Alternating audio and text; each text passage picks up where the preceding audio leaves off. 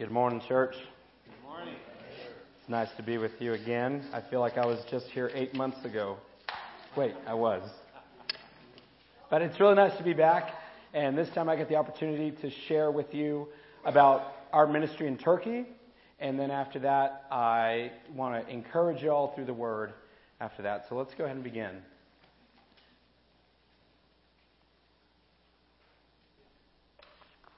Yes, my better half's not here. My wife, Nomi. We met in Turkey. We've been married for, 20 months. Or as I like to say, a year and 8 months. Yes, I still count them because it's still exciting. Sometimes. Yeah, I've learned a lot. I've grown a lot. I don't think I'm the same man I was a year and 8 months ago. And that's a good thing. Praise the Lord. There's a lot of refinement that came through that, and it's super great. And it's super fun also to have someone to co-labor with, and it's just a blessing to have her on my side. She grew up in Turkey for 10 years between the ages of 4 and 14, so she speaks the language fluently, which makes me a little aggravated because I work really hard and she's still better than me. But that's all right. Next slide, please. We do live in Turkey, and Turkey's a very large country. It's about the area similar to the size of Texas, just a different shape. So I'm in Antalya. I drew that nice little arrow. It's professionally done. And that's where we are. It's in the southern coast. We're all right on the Mediterranean. It's a beautiful place to be. It truly is. But it's also a really dark and desperate place to be in at the same time. So we always have to fight that, to not let this beautiful facade trick us into not seeing the depravity of where we live. I also want to point out on the western coast, there's a city called Izmir. And just south of that is where Ephesus is. And I just wanted you to kind of see where that is. You see Greece is still west of Turkey there. I just wanted to give you a geographical image of kind of the area that we're talking about, because the encouragement will come out of Ephesians, or the letter to the Ephesians in the book of Revelation. Next slide, please. I want to show you a little bit of my house. It's the question I get most, like, where do you live? And so I just want to I just took 3 quick pictures of my house. And this is the entrance. That's kind of what you see when you walk in. It's nice. We were decorating for Christmas, and that's where I got those pictures from.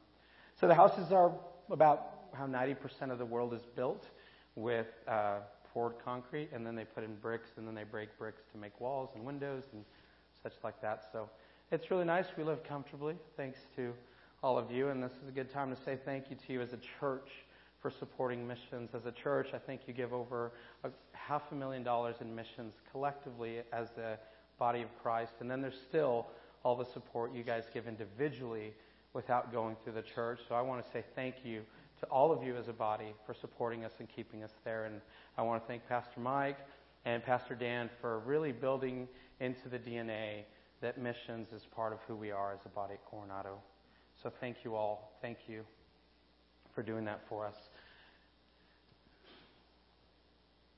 For the past 2 years, my main work has been with church planting, and I was a part of a church planting team, and we planted this church called Living Waters. It took 1 year of planning, 2 years of actually running it. It was very difficult to get this open, to be a legitimate entity with the Turkish government. We were the first church to open its doors in 20 years. And it's not because other people hadn't tried, it's because the government kept shutting people down. But we experienced the favor of the Lord. We were able to open. We jumped all their hoops, crossed all their T's, dotted all the I's that they wanted us to, and we were able to open, and it was fantastic. So these next pictures are going to kind of show you a little bit of what it looked like inside. But unfortunately, in January we had to close down. That my teammates were facing a lot of persecution. They had smaller kids that were going to school, and they were really having a hard time with the community at school. In Turkey, everything happens with relationships and community. You have to be accepted in. And these kids, they were having a really hard time. And the family had to make the very difficult decision of saying, we're going back. We have to return stateside for the sake of our kids. And that put me and my wife in a very difficult situation, because we knew that we could probably keep running the church, and that would be the end of us in probably a year. Or we'd have to close it down and see how we can do ministry differently. And so we were very sad to see it close, and we knew that it was the work of the enemy, that Satan did not want us to have a presence in Turkey. But then when we fixed our eyes on Jesus, we saw the blessing that it was because we knew that when one church closed down, it actually separated us into 5 different small group churches that are now meeting in Antalya. So we praise the Lord because now instead of one church, there's 5 churches in Antalya. So say amen with me. Amen. Yeah, we give thanks to God because He's so good and He's faithful to His work. So we're just really excited to see how what the enemy meant for evil that God is using for the good and the benefit of the gospel. It's so neat. So one of our ministries, and I'm going to talk about the ministry we had and then how kind of we're adapting that now. We had an English club. 15, 30 people would come to our English club. We'd practice a lot of English. It's a lot of conversation. We don't teach grammar. It's just getting them a little bit more fluent and easy speaking, giving them better accents, and giving them a lot of colloquialisms. And they get a lot of Texanisms from me, which is really cool. So we meet. This is actually where we also have our church, so you kind of see how we're set up. Can you go one picture back for a second? Yeah. You can kind of see here, we've arranged our church as living rooms because it was part of our DNA to be small groups that came together and worshiped corporately. And that's what we wanted because we wanted our friends to feel safe coming over to our house and being with us in our living room. And it was an easy transition back into the corporate church because we were still in living rooms. And so it was really nice. It was really homey. They would come. And actually, I borrowed from Toastmasters. One of our best things we did here was ask questions. There are things called table topics, and you get 2 minutes to talk about whatever the topic is or segue your way in.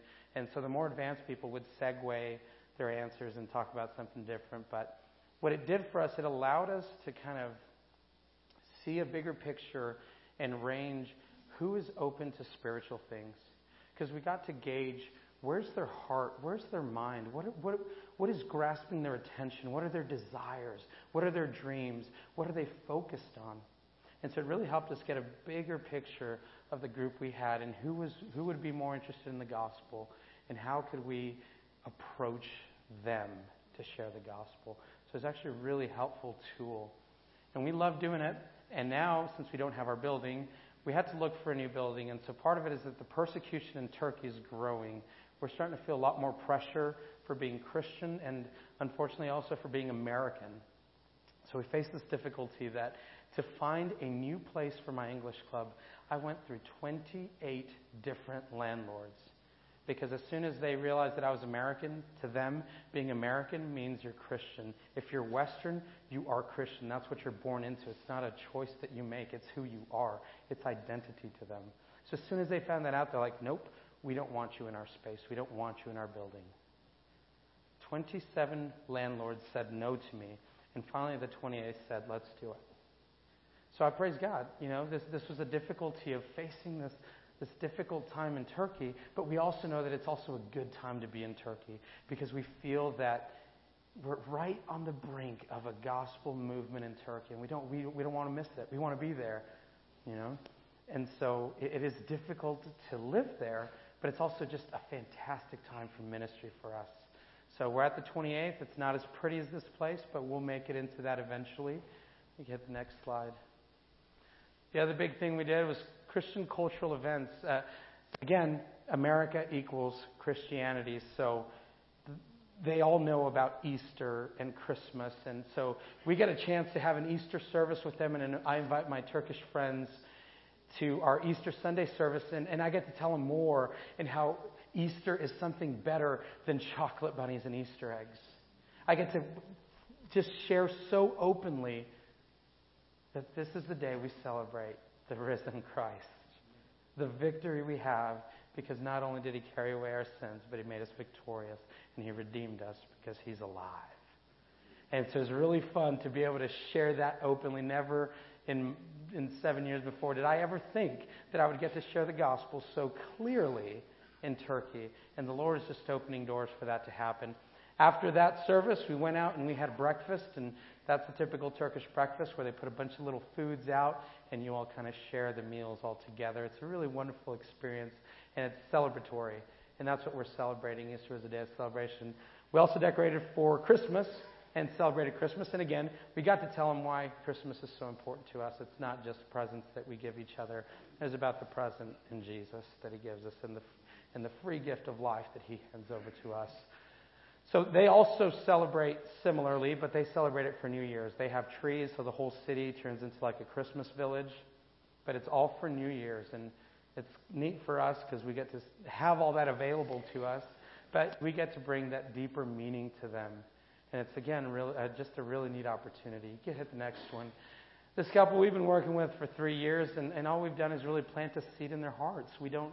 I don't know how close they are to becoming Christians, but we know that we're just living our lives before them and hoping that they see a change, hoping that they see a difference of the gospel and what the gospel does in our own lives and why we're so different. So we just continue to pray and hope that one day, whether through us or not, but we continue to pray and ask that you would continue to pray with us, that God would water and that God would give the increase and that God would harvest. And if that happens through us, praise the Lord. And if it doesn't, still praise the Lord. Next slide, please. The biggest thing we need to do is get acceptance into the community. Again, if our community rejects us, then we don't have an in, and we'll be out a lot faster than we think we will. So one of the things is this young lady here, her name's Kubra. We've been working with her for 3 years, and she is probably the most uninterested person in religious things ever.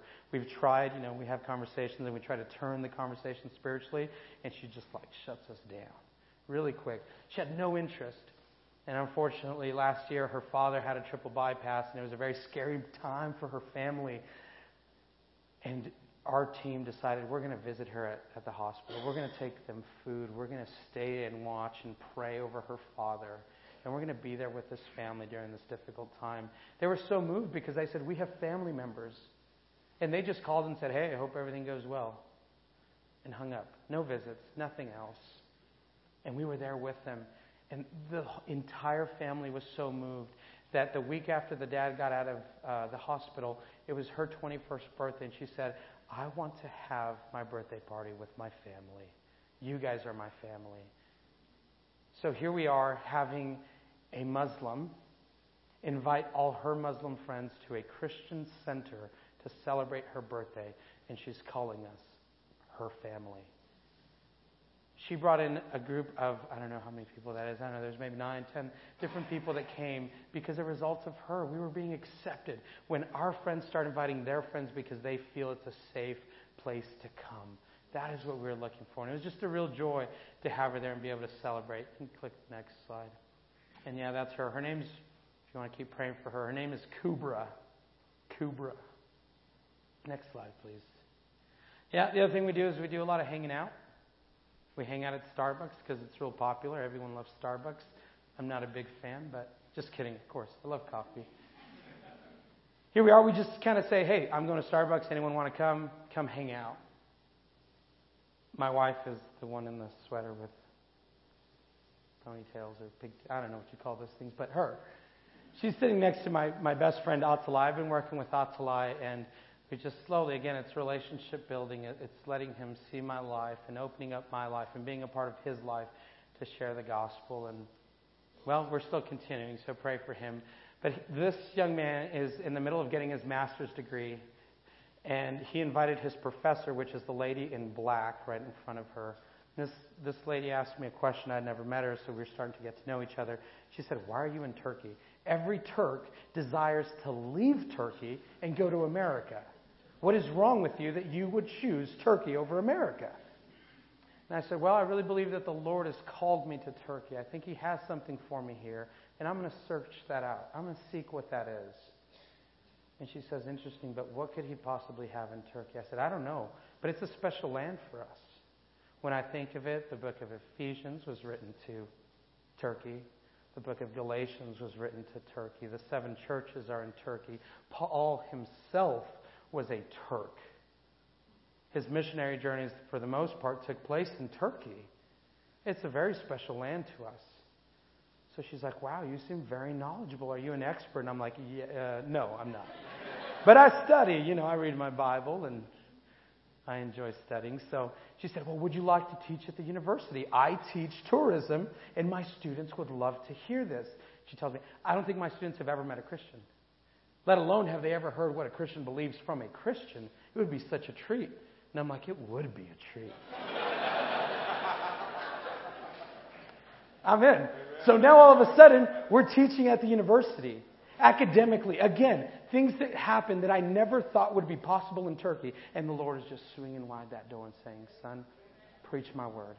Because now, without any hindrance, I get to share the gospel openly and clearly to a group of a captive audience that has to listen to me because they're going to have a test. Yeah, it's awesome. And here we are. So let me tell you the topics. Week 1 is on the life of Jesus. It's basically Christianity 101. Who Jesus is, what he did, and why Christianity is what it is. Week 2 was on the national hero Paul, because he is a Turk. So I get to share the testimony and the conversion of Paul with a group of Muslims. And the last week, this one's the ironic one that I really love. As a missionary, I get to teach on Paul's missionary journeys in Turkey. I love that one. Because it's, praise the Lord.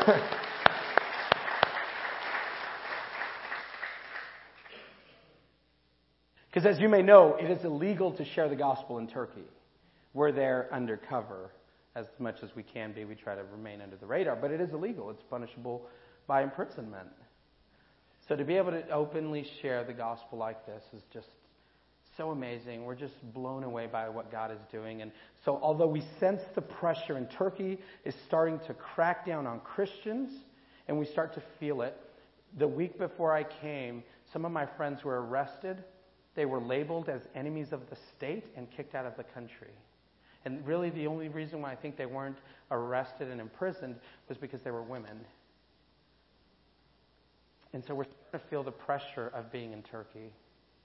However, even with that pressure, doors are opening for the gospel, and it's such an important time to be there. So we will remain there until the Lord calls us out, and we're going to continue to be faithful to him in that land. So here's another picture of the classroom, one of the classrooms that we were teaching at the university. Next slide, please. Again, my friend Attila, I didn't know this until I was really developing my relationship with him. He and his brother are 2 famous musicians in my city. I didn't know this. And so they play 6 hours a night, no music in front of them, all genres of music, and they just play to entertain. And they said, you play, don't you? I said, of course. They said, play us a song. We want to hear a song. And I'm like, well, all I know is, worship music, so I'll play you worship music. And they're like, okay, sure. So I play them a song, and they're so taken back because they said, there is something different in your music. And, for you musicians, we play a lot of major keys. They do a lot of minor keys, so our songs sound totally different. But he said, there's something else different. What is it? And I said, well, my music playing has purpose. My playing is going up and blessing my God. My Lord is delighting and receiving praise from my worship. And they said, wow, that's deep. That's music like we've never heard music. And I'm not very talented. So it was just really neat to, again, be a part of it. And they're asking me now, they're like, come play with us. I bet if we play, they go play at bars. And they're like, come play with us at a bar. I bet people would like this. And I'm like, I think I'm going to pass playing worship at a bar. For now, maybe if the Lord lets me and tells me go for it, then I will. But for now, I'm going to pass.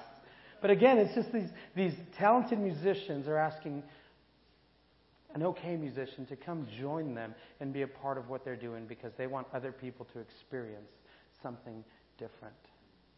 It's pretty incredible. Next slide. And the last thing we're doing is refugee work. And so with the church, it was easy because we could go out as the entity of the church, and we were a little bit more protected because under our charter, we were allowed to do those type of things. Without our organization anymore, we're kind of on our own, so we're having to adapt how we do refugee work. But in Turkey hosts more than 5 million refugees, of whether they are Turkish themselves, internally displaced, or Kurds who are also internally displaced from eastern Turkey. The east and the west are kind of in a bit of a civil war between Turks and Kurds. And then you also have the Syrian refugee crisis, and you also have the Iranian refugee crisis. So we're faced with all of this, and now we have this battle of how do we continue to work with refugees without getting in trouble with the government. So one of the things, this is a Kurdish refugee, and they go around in these little carts collecting recyclables, plastic, cardboard, and try to sell it to make their money. And so we decided with them, we're going to give them gifts. And so this one has that little white bag hanging off his handle. And then so the next slide, please. Here you see we're kind of distributing these kind of packs with a little bit of food, some chocolate, some socks, a hat, some winter gloves, because they're there all the time. And we just want to bless them. We had invited them into our building, offered them tea. Tea is a big thing. We drink about 10 cups of tea every single day because it's relationship. Someone invites you to tea, that's, hey, I'm sticking my hand out to shake yours. You going to reach out or not? So we kind of accept. And so we want them to feel comfortable coming to us because no one stops and talks to them, right? They're the refugees. They're the ones that pick the trash. You don't talk with them. You don't really shake hands with them. And we want to embrace them because we know that Christ loves them. I love that song we sang earlier that said, like, God is madly in love with you. And that's kind of what we want to portray to these people and just be accepting of everyone we meet. Next slide, please. And so this was our last large food distribution because we could no longer go to the camps. And so, but I thought it was worth putting there because it's kind of cool that they have their own little Costco, and we just buy a ton of eggs, rice, flour, and garbanzo beans. Next slide, please. And then finally, we work with Iranians, and the Iranians that we work with are Christian Iranian refugees. And it's something that's near to my heart. I really love the Persian people. And for them, it's very difficult because they've come to accept Christ. But if they go back home, they will get killed for their faith. Turkey doesn't necessarily want them there. So they don't really extend visas. So many of them are just there illegally and they have nowhere else to go. And it's difficult for them to apply for asylum to the U.S. or Canada or any European country because they don't have legal refugee status. And they're quickly becoming another people without a home. And so they're very close to our hearts and we love them. But they're some of the most generous people we've ever met. So we love hanging out with these Christians because they inject this faith right into you because they're living by faith like we are not. And so they're really generous, and here they are. They invited us for a lovely dinner to their home, and they said, we want to cook you a delicacy in our home. I was like, wonderful. I'd love to try it. So my wife and I go, and I was like, well, what are we having? They're like, yeah, I think it's better if you just eat it first, and then I'll tell you what it is. I was like, come on, man, just tell me what it is. He's like, I really don't want to. I think it'd be better if you eat it. I was like, just tell me what it is. He says, okay, it's cow stomach. And I'm like, bro, I'm Mexican. That's menudo. You're going to serve me menudo. You're my best friend. And you're going to serve me menudo on a Wednesday. Menudo's Saturday, Sunday food. You're my best friend. I love this stuff. He's like, oh my gosh, an American will eat this. I'm like, yeah, we will. Because it's good. Now, okay, my wife didn't touch it. She's like, you're disgusting. So I ate her bowl. I got no problem with that. It was really good. So anyway, we're just trying to love on these people, be friends, and we're just blown away because the Christians, they're Christians, and it's just one of the hardest things because they're more generous than I ever am. And I try to outdo them, and I want to bless them, and I can't because they'll bless you right back. It's incredible, just the faith that they pour into you. So it's just a wonderful gathering with them. And the Iranians, over the years, my kind of roles in Turkey have changed, and I helped out with the Iranian church when we were, the pastor, myself, and 5 other people, and we've grown, and we've split churches, and we've multiplied, and then split again. And so the Iranian church in Turkey is really thriving. So we don't really worry about like their church because they have their own. But man, it's just fun to get together with them and love on them because, yeah, they're just wonderful people. And that's kind of our ministry and where we are. And now I want to go back to the Word because I want to encourage you with, as I was asking the Lord, what can I take back to my church? What can I take back to this congregation and encourage them with? And the Lord said, well, share with them what you've been going through. Share with them the lessons you've recently learned. And I said, okay. And it was out of this scripture. This is just another picture of one of the churches in Antalya. Has a stained glass picture of all the 7 churches. So each one of those represents one of the 7 churches. And as I was praying, the Lord said, teach them this and share your testimony with them. So I bring this to you as a form of encouragement because I want you to see this. And I'm going to ask that you put that the scripture back up because I'm going to read it. It's been like 30 minutes since we've read that scripture, so I want to get it right back into your mind. You can open your Bibles. I'm going to read it out of the NASB. You can follow along in your translation. And this is how it reads, Revelations 2, 1 through 7. To the angel of the church in Ephesus write, the one who holds the 7 stars in his right hand, the one who walks among the 7 golden lampstands, says this, I know your deeds and your toil and perseverance, and that you cannot tolerate evil men, and you put to test those who call themselves apostles, and they are not. And you found them to be false, and you have persevered, and you have endured for my name's sake, and you have not grown weary. But I have this against you, that you have left your first love. Therefore remember from where you have fallen, and repent, and do the deeds you did at first. Or else I am coming to you, and will remove your lampstand out of its place, unless you repent. Yet this you do have, that you hate the deeds of the Nicolaitans, which I also hate. He who has an ear, let him hear what the Spirit says to the churches. To him who overcomes, I will grant to eat of the tree of life, which is in the paradise of God. This is such a beautiful letter to me because it's God saying, I want to restore you back to me.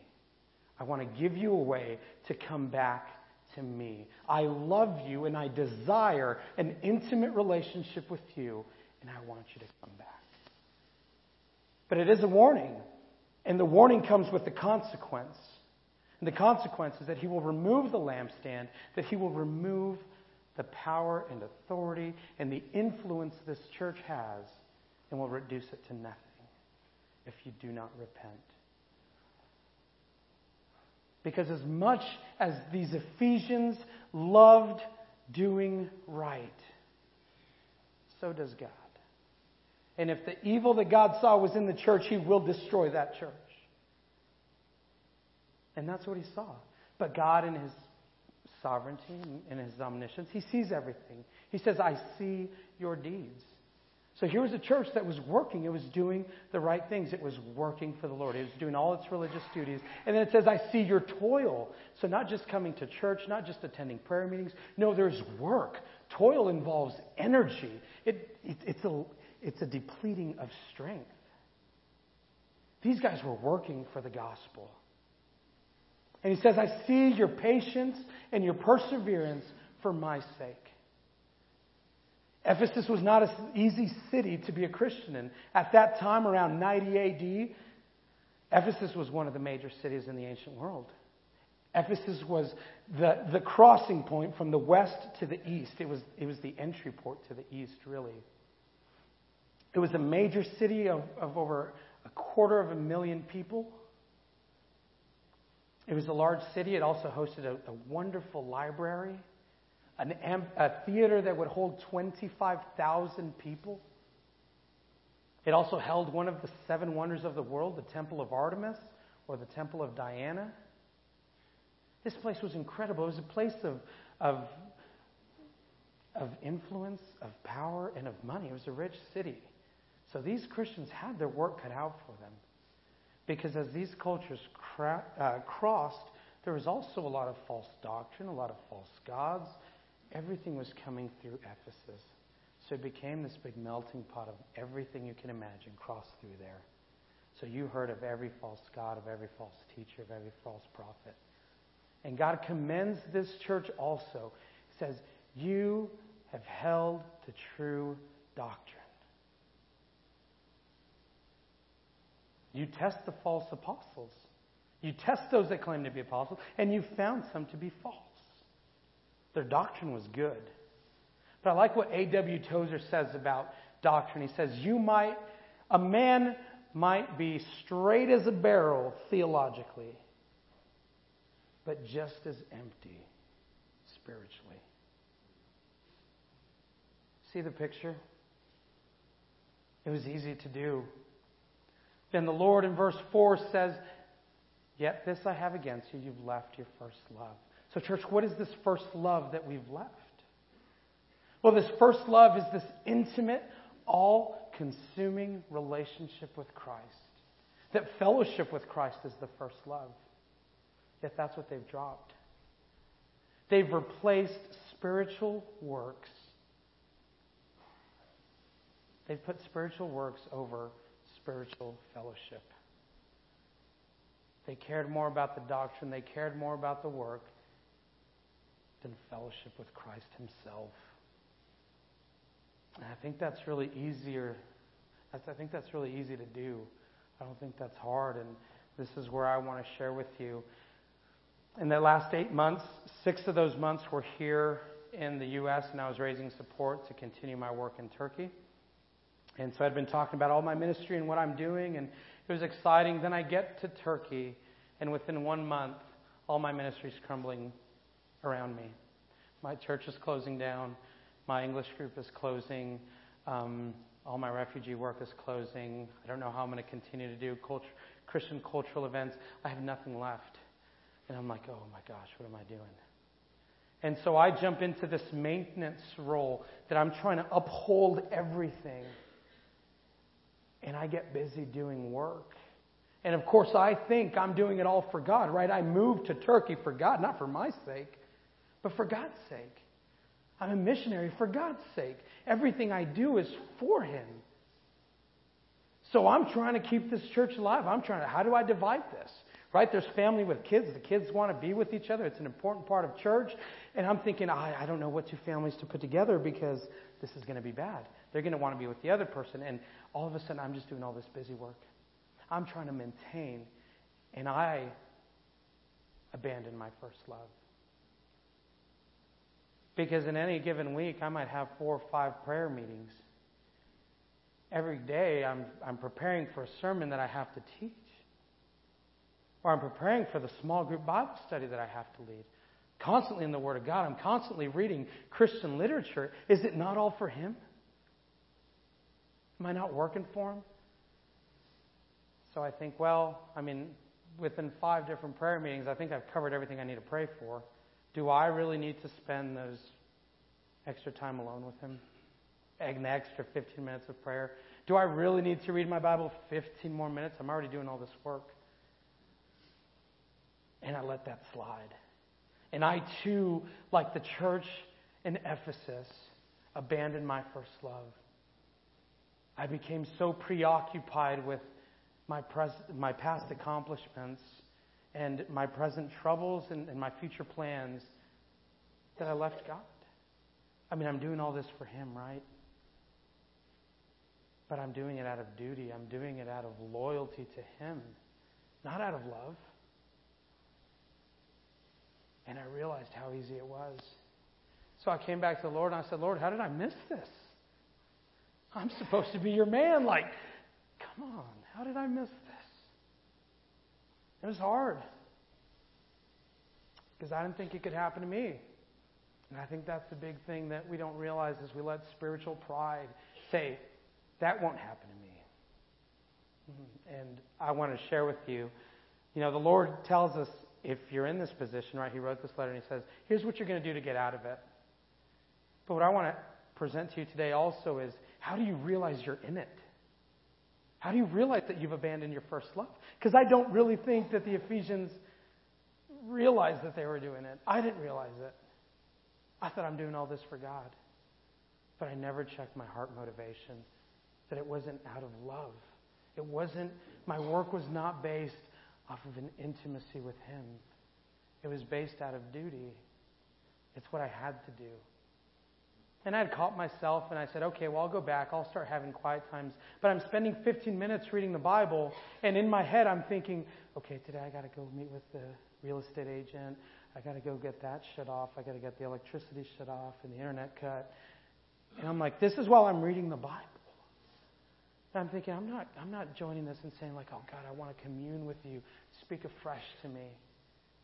I'm praying, but I'm not really listening to anything He has to say. I'm saying, God, here's what I have today. I need to find a place, Lord. I need to be able to have favor when I go in and shut these things down. And I'm replacing spiritual fellowship for spiritual work.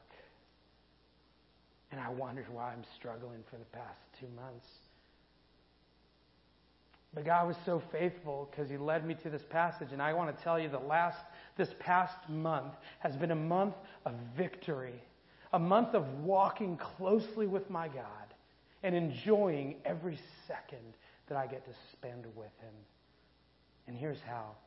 So I asked the Lord, what are the warning signs that we need to be watching for? Just like in a car, sometimes I get a warning light and I don't know what it's for. It's a funny picture. So I take it to the mechanic and I ask, what do I do about it? We diagnose it and we fix the problem. So the same way, I want to give you some points to look out for, that these might be warnings that you're abandoning your first love. So the first point I want to make is, if you have stopped making it a habit to present yourself before the Lord and say, Lord, search me, that is your first warning. Because you think you don't need it. You think you're okay. And you've stopped asking the Lord, search me. So turn your Bibles with me. And we're going to look at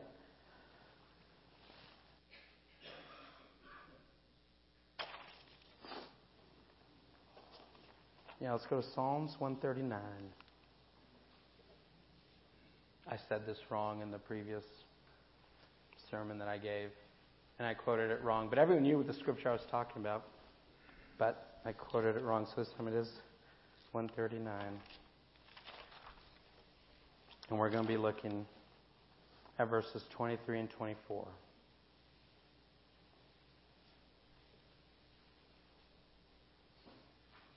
And I'm going to read out of the King James Version because I like how it says it. Psalms 139, 23 and 24. Search me, O God, and know my heart. Try me and know my thoughts, and see if there is any wicked way in me, and lead me in the way everlasting. We need to make sure that we continue to make this a habit. That we continue to make it a habit to present ourselves before the Lord and say, search us. Know us.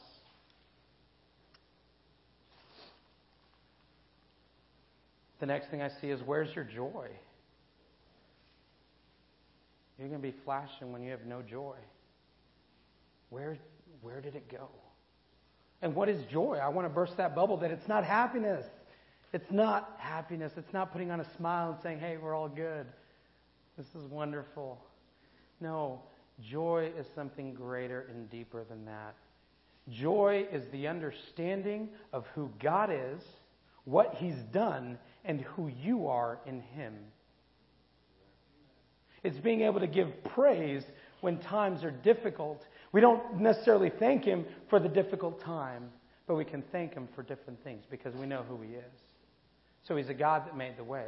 He's the God that will get me out. I may be crushed, but I'm never abandoned. I may be going through a hard time, but I'm not alone. Right? We can still praise Him for those things. And so I want to read something to you about joy. And this is how... I don't know where it went. Here we go. This is how Rick Warren defines joy, and I really like it, so I want to share it with you.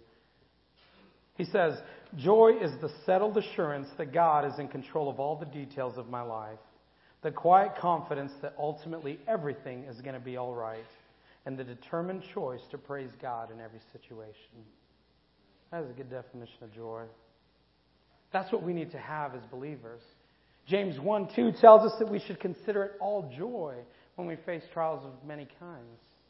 How can we consider it joy when we're facing trials of different kinds?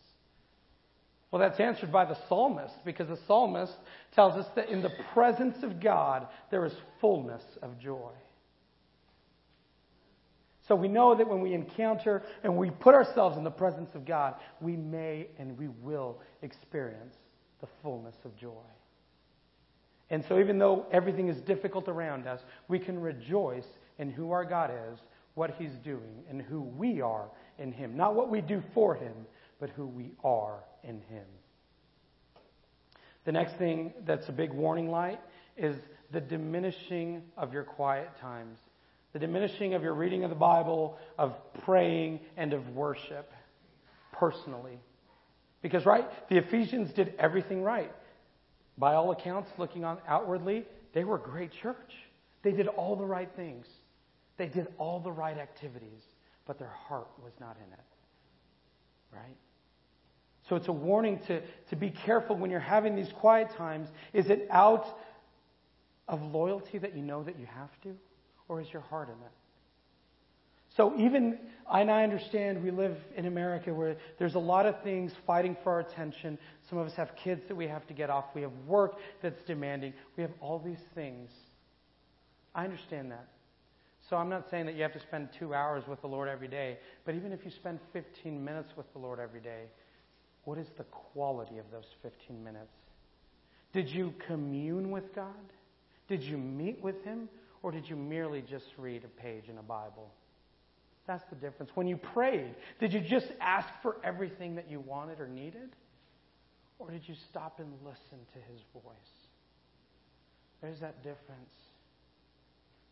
And so that's the difference of being in love with God. And when He showed me this passage, I just broke down because I knew what He was telling me.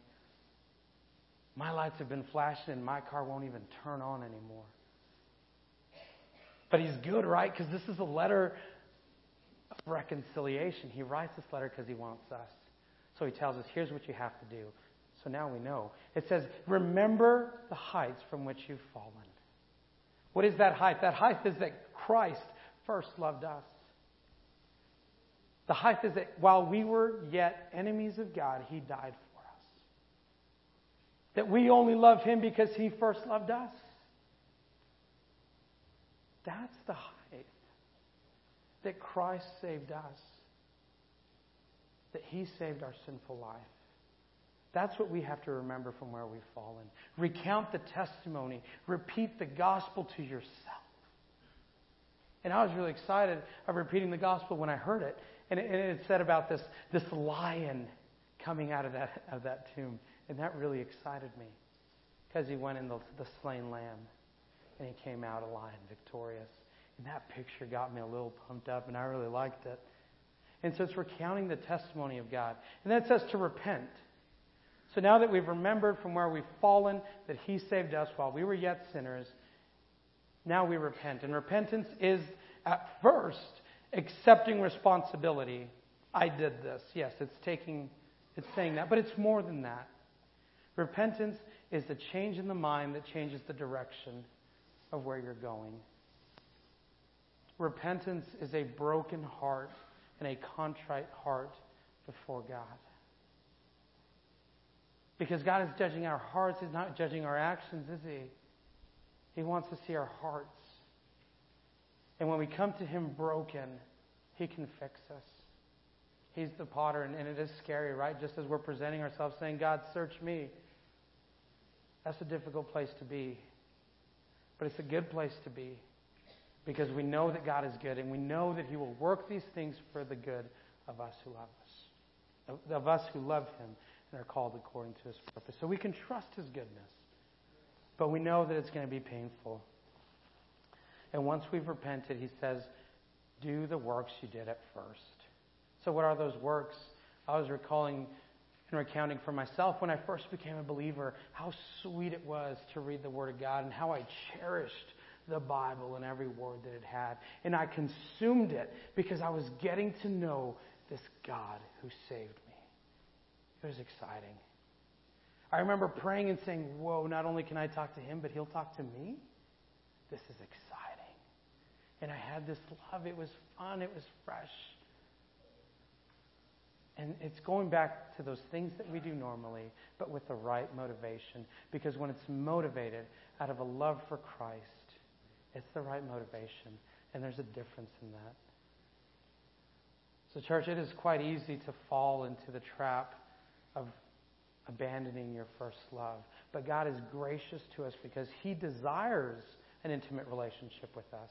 So He's calling us back, and He's given us a way to be restored to Him. And I'm thankful that He's done that in my life. And I hope that this encourages you to seek for yourself and put yourself before God and say, God, search me, know me. And see, are there any flashing lights in your personal lives? And are there any flashing lights as a congregation? After all, this letter was written to the entire congregation of Ephesus. And as we know today, the ancient city nor the church are still around. So clearly they did not heed the warning that God put before them. But today we can, and tomorrow we can. I was encouraged by Mike Cloud. He told me, he's like, I'm so thankful you shared that. And he's like, it repeats itself. It happens again. And it's a good reminder to continually be checking for what's flashing of warning before me. Because he said, I remember when I was there, and then a few years later I went right back down to that, and I was there again. But I could see the warning signs. So let's go to the Lord in prayer. Becky, would you play one final song for us? Join me in prayer. Heavenly Father, we thank you for your goodness, Lord. We thank you that you made the way, Lord. We thank you that you're the author and the perfecter of our faith, God. And we thank you that you will restore us back to you, Lord. I thank you that you're so gracious and kind to do that, Lord. I thank you that you accept us as we are, sinners, Lord. I thank you that there's nothing that we can do to make you love us more.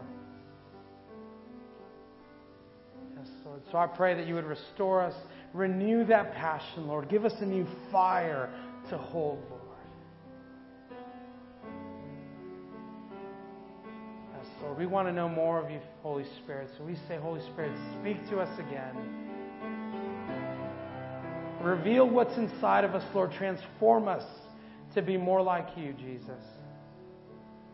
Father, we thank you for all your goodness. We thank you that you desire this relationship with us. And Father, we thank you that you've made a way back to the Father. Thank you, Jesus. And we pray these things in Jesus' name. Amen.